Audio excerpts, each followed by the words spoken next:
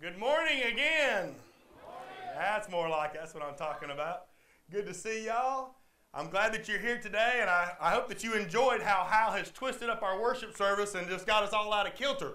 But I tell you what, it's good because we serve a God who is a God of creation. He's a God of change, and I tell you what, although He never changes, certainly the things that He has created have changed. You have changed, you have grown, and you have changed too.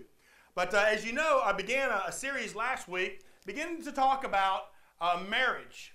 And we began talking last week about love and about God's perfect love and what enduring love is. And today we're going to be talking a little bit about God's plan for marriage. And I pray that it blesses you as it has blessed me. Weddings and marriages are just really kind of true to my heart. I have two people that I've married here today, Courtney and Sheila, and Sam and Jana, and every time that I get to talk to new couples about getting married, I start oozing with all the gushy stuff. They can tell you. I love talking about love and the kind of love that husbands and wives ought to have for one another. So today's message is springing forth from a week of just oozing all that kind of gushy stuff. So I pray that you're blessed, okay? But I want to begin by telling you about the state of Nevada. Nevada is known as the wedding and divorce capital of the United States. I'm told that if you go into some of the jewelry stores in Reno, Nevada, that you'll find a sign that says, "Wedding rings for rent." True story. Now, most folks who see that sign respond as you did. And they respond with amazement. Some even think, that may be an interesting idea. I mean, it certainly would be cheaper to rent than to buy, right? But it's sad to say that in our society, for an awful lot of couples, it might be more practical for them to rent their wedding rings for a period of time rather than to buy, because they have this mentality that they can get in and get out real fast. So today I pray that things are going to change in the way you think about marriage and in the way that you understand how God thinks about marriage. You may not know that nationwide, nearly half of all first-time marriages end in divorce. 2/3 of second marriages end in divorce. And 3/4 of third marriages end in divorce. It's important for you to know about God's plan for marriage. The question that we hear in many colleges is students asking this. They say, is it right to impose a 50-year contract on two 20-year-olds?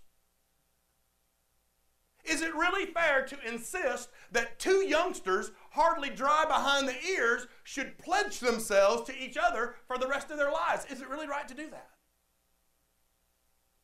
Those are not new questions. Those questions have been around for a long time.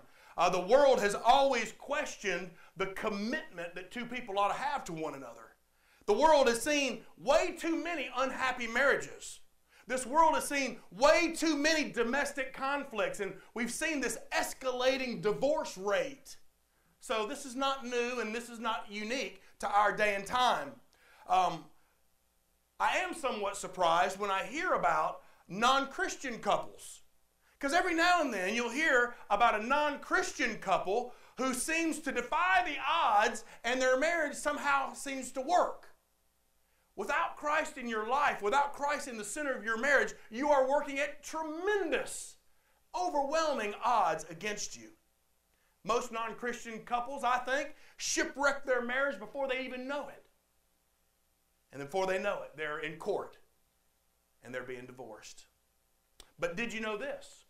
That there was a study done some years ago that discovered that church-going families, not just Christians, but church-going families where both the husband and the wife pledged a strong personal faith in Christ, where both the husband and wife went to church together, and where the husband and wife prayed together, only experienced one divorce in every 55 marriages. A strong faith in Christ, going to church together to worship God, and praying together seem to overcome those horrible odds. So I believe that it's true that families that pray together stay together. I believe that's true. But I'm worried today because I think sometimes that many church-going people have gotten in step with the world. They start thinking like the world thinks, and they've come to believe that the blessing and the sanctity of marriage is just not all that important anymore. Some are just packing their bags. Some of them are throwing in the towel and they're going a different direction without any twinge of guilt, believing that marriage is just something that you try out for a while. Believing that marriage is something that you can just leave by the wayside and go your own way if things don't happen the way you want them to.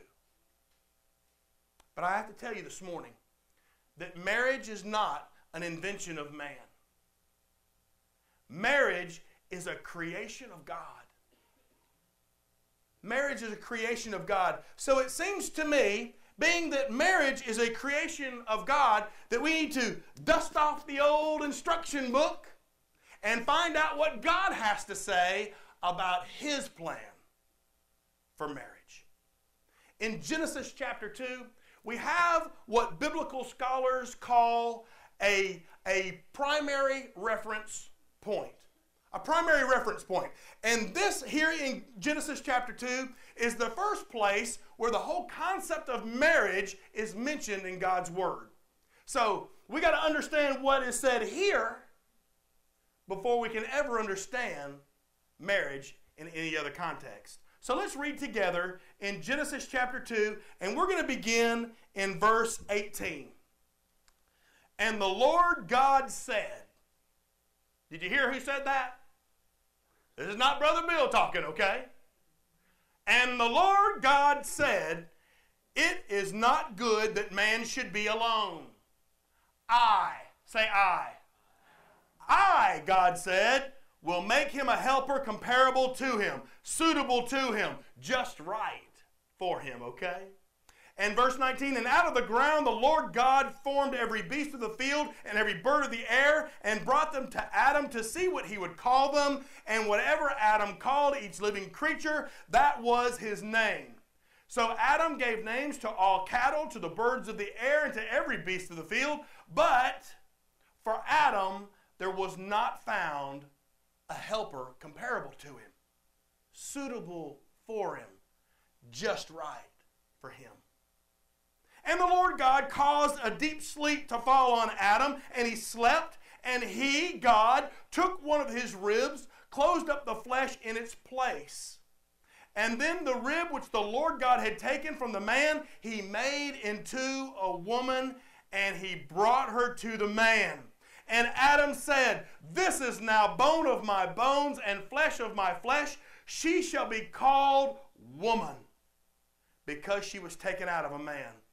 Therefore, God said, therefore, this is the way it's going to be. Therefore, a man shall leave his father and mother and be joined to his wife, and they shall be one flesh. Let's pray. Father, we desire to know your plan for marriage. Father, open our heart, our mind, open our eyes, that, Lord, we would look on marriage as you look on marriage. In Jesus' name. And all God's people said, Amen. Amen. In verse 18, the first thing that God said is that it is not good for man to be alone. But before we discuss that, I want you to notice something. Look in chapter 1, verse 31. The Bible says, then God saw everything, say everything. Then God saw everything that he had made, and indeed it was very good. Say very good. It was very good. Everything that he had made was very good. Now, in Genesis 2:18, we find for the first time that God has found something that's not good. He looks at Adam and he says, it's not good that man should be alone. It's not good. In the Hebrew language, God is literally saying aloneness ain't good. Now, the ain't is Brother Bill's part. Aloneness ain't good. Aloneness ain't good. So let's stop there for a second and let's look at the scene, okay? Let's look at the context. Here, God has created Adam. God has breathed the breath of life into his nostrils. And Adam is tending and keeping the garden as God has told him to there in verse 15. And then God gives him an assignment. He gives him an assignment. God said, Adam, I want you to go name all the animals of the field and the birds of the air and the fish of the sea and all those critters out there. Amen? And so Adam walks around and he says, you look like a squirrel. You're a squirrel. You look like a hippopotamus. You're a hippopotamus. You're a kangaroo. You're a robin. You're a rainbow trout. And he names all the creatures as God instructed him to. He spends all day walking around naming the animals, the fish, and the birds. And then Adam's wore out. And he goes home to rest. And on his way home to rest, he watches over there and he sees Mr. and Mrs. Robin making their nest together. And he looks over here and he sees Mr. and Mrs. Kangaroo and they're settling down for the night together. And he looks into the water and he sees the rainbow trout spawning, making little baby rainbow trout. But Adam is alone. Adam's alone. And God looks at that and God says, that ain't good. That's not good. You see, you may or may not have ever experienced loneliness. But loneliness is real.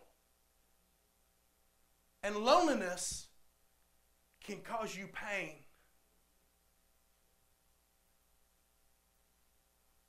Loneliness can gnaw at your gut and make you feel awful. You can be in the midst of hundreds of people who really love you,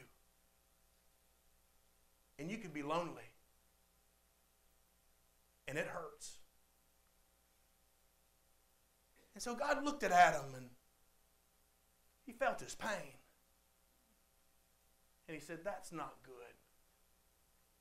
It's not good for Adam to be alone. And so he put Adam in that deep sleep and he took a rib from his side and he made woman. Did you see what God's antidote for loneliness was? Companionship. If you're feeling the pain of loneliness, companionship can be the remedy. And did you see what God's model of companionship is? That's marriage. God's plan for marriage. I read about one elderly couple who first met when they were in high school. And in high school, they didn't really have a whole lot of attraction for each other. They dated a little bit, and that was about it. And then after school, they went their separate ways.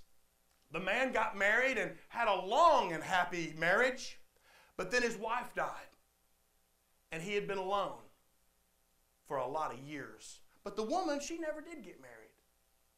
Well, lo and behold, on one of his trips back to his hometown, he looked her up, and they hadn't seen each other for years, but that spark was rekindled.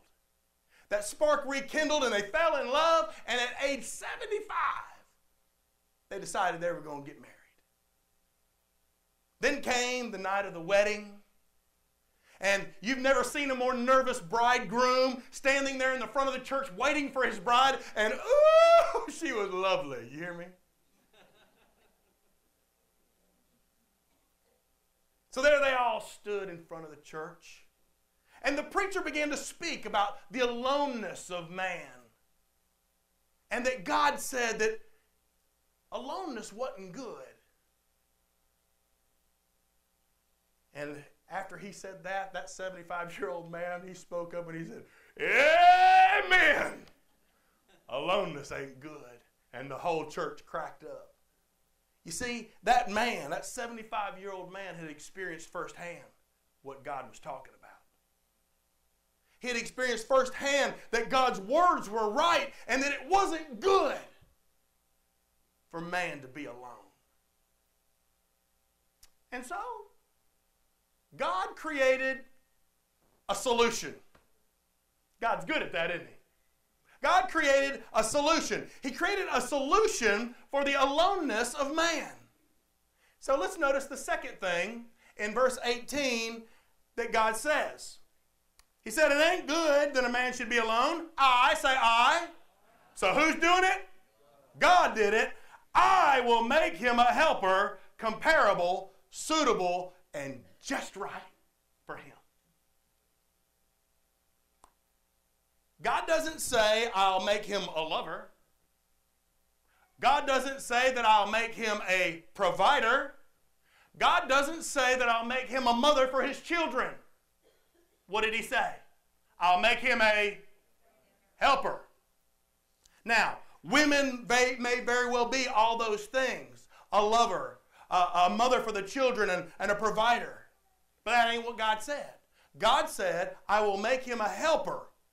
And so that when life becomes too difficult, when life's just too hard to handle, a helper will be there. And so God created this helping relationship. This helping relationship for Adam and Eve. But he also created this helping relationship for every human being that would follow after them. We need to know that marriage is a helping relationship. The very foundation upon which marriage is built is helping one another. Being a helper. Now, we've all experienced times when things didn't go the way we wanted them to. We've seen where some things happen that we didn't count on, where our lives get turned upside down and we go through all these trials and struggles and challenges. We go through all those, but you need to know that God has provided a remedy for those who are in marriage. We have a helper. In a hopeless situation, a helper can restore your hope. In a joyless situation, your helper can bring you joy. That's what marriage is. Marriage is two people helping each other to survive and make it through the difficulties of life. That's what God said that Adam was to be to Eve. And that's what God said that Eve was to be to Adam. A helper.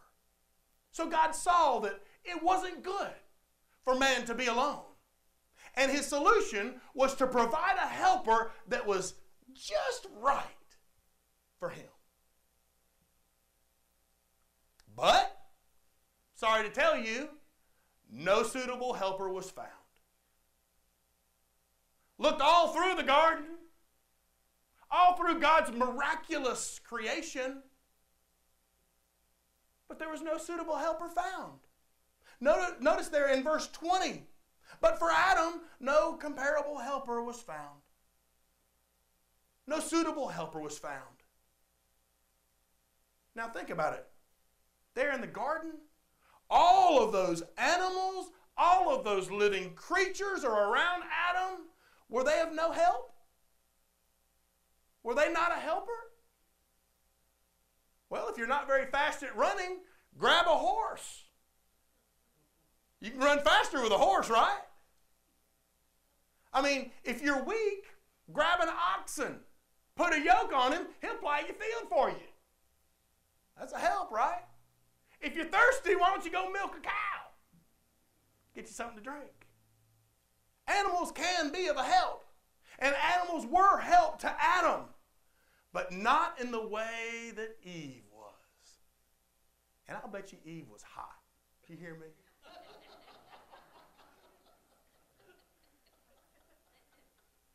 Adam thought Eve was hot.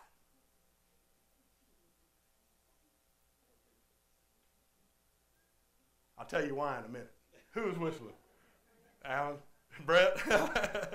You see, there is a unique helping relationship on which marriage is to be built.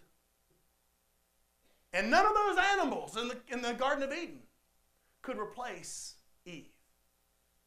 They couldn't take the place of what God did. So then God says, I'm going to do it. There's nothing there suitable, so I'll make him one.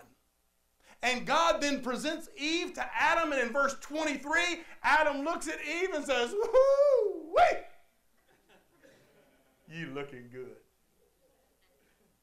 He said, now this is bone of my bones and flesh of my flesh. Loosely translated, Adam said, wow. Oh boy. God, I didn't know you could create someone so perfect for me. Wow. Good job, God. And guess what? All of a sudden, his loneliness is gone.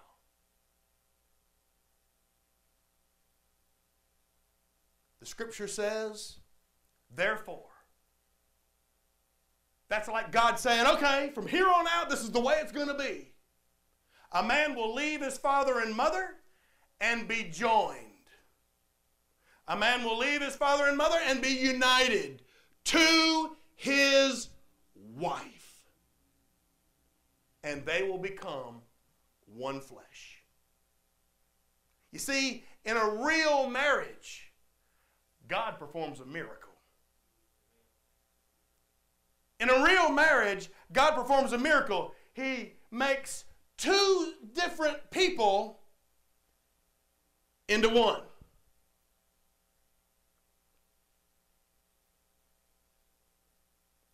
Many of you know what I'm talking about. Many of you know what God is talking about.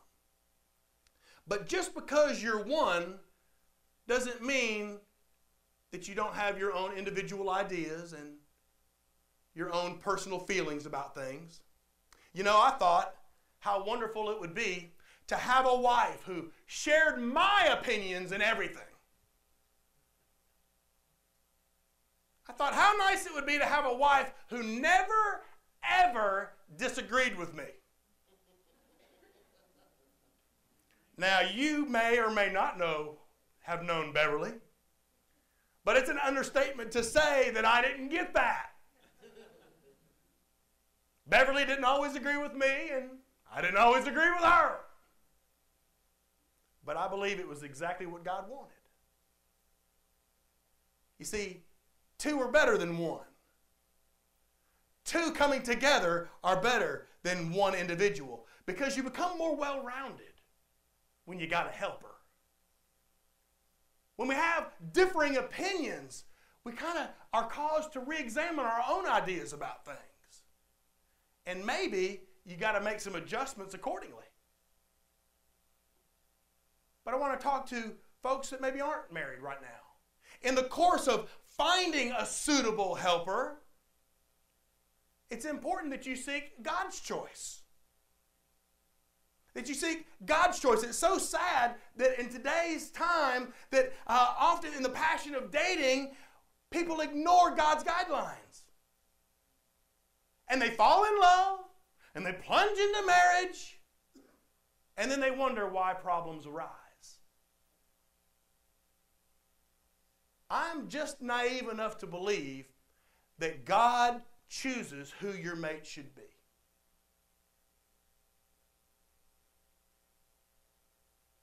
I believe that God knows exactly who your mate should be. So then what's my job? If he already knows who she's going to be, what's my job? My job then is to make sure that the one I find is the one he chose. Amen?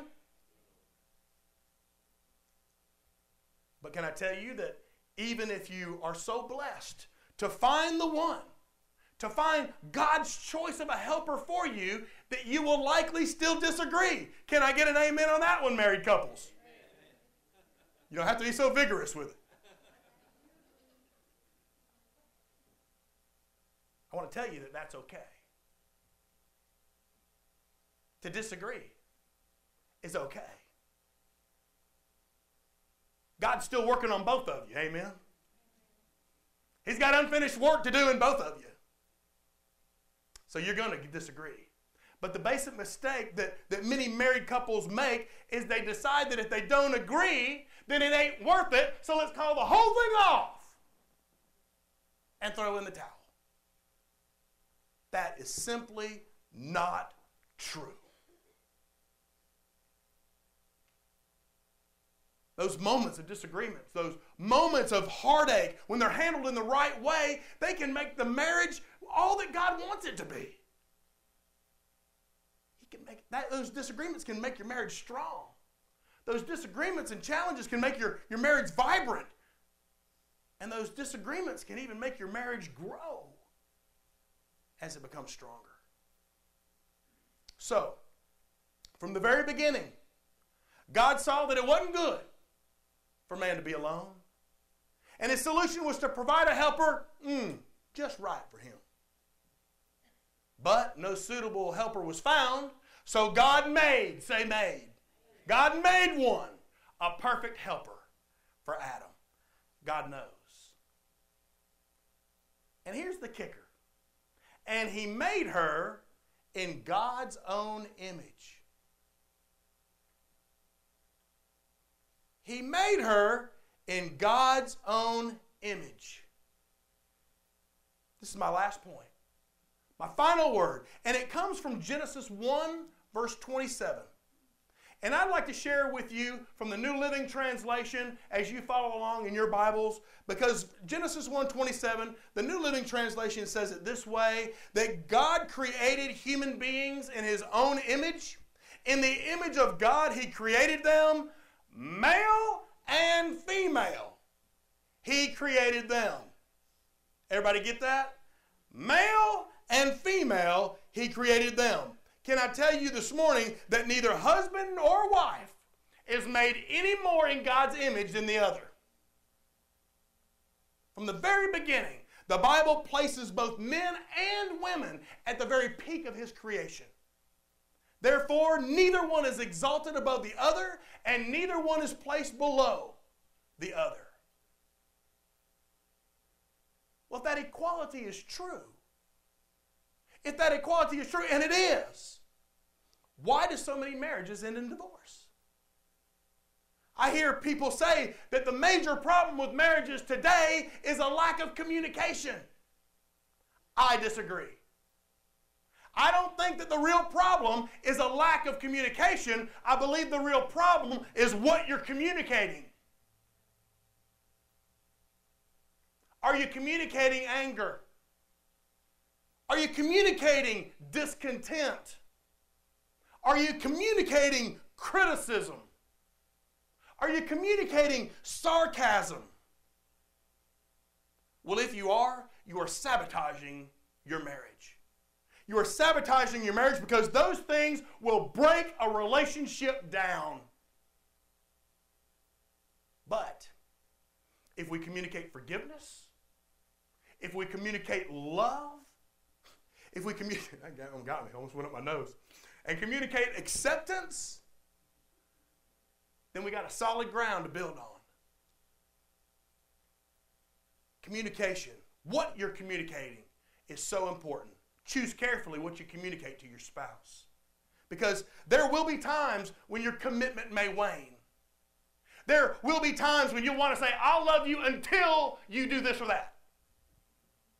You may say that I'm going to have to put conditions on my commitment. There'll be times when each one of you makes some serious mistakes. And the only way to overcome that is to have faith in an all-knowing, all-powerful God who will knock down those mountains when they come before you, those mountains that are too high for you to climb. To trust a God that will fill the valleys when they're too deep for you to pass. To believe that God will walk through those rugged, rocky places with you. To have the absolute confidence that God will go before you. And somehow, some way, He will make a way. Friends, that's the only way it'll work.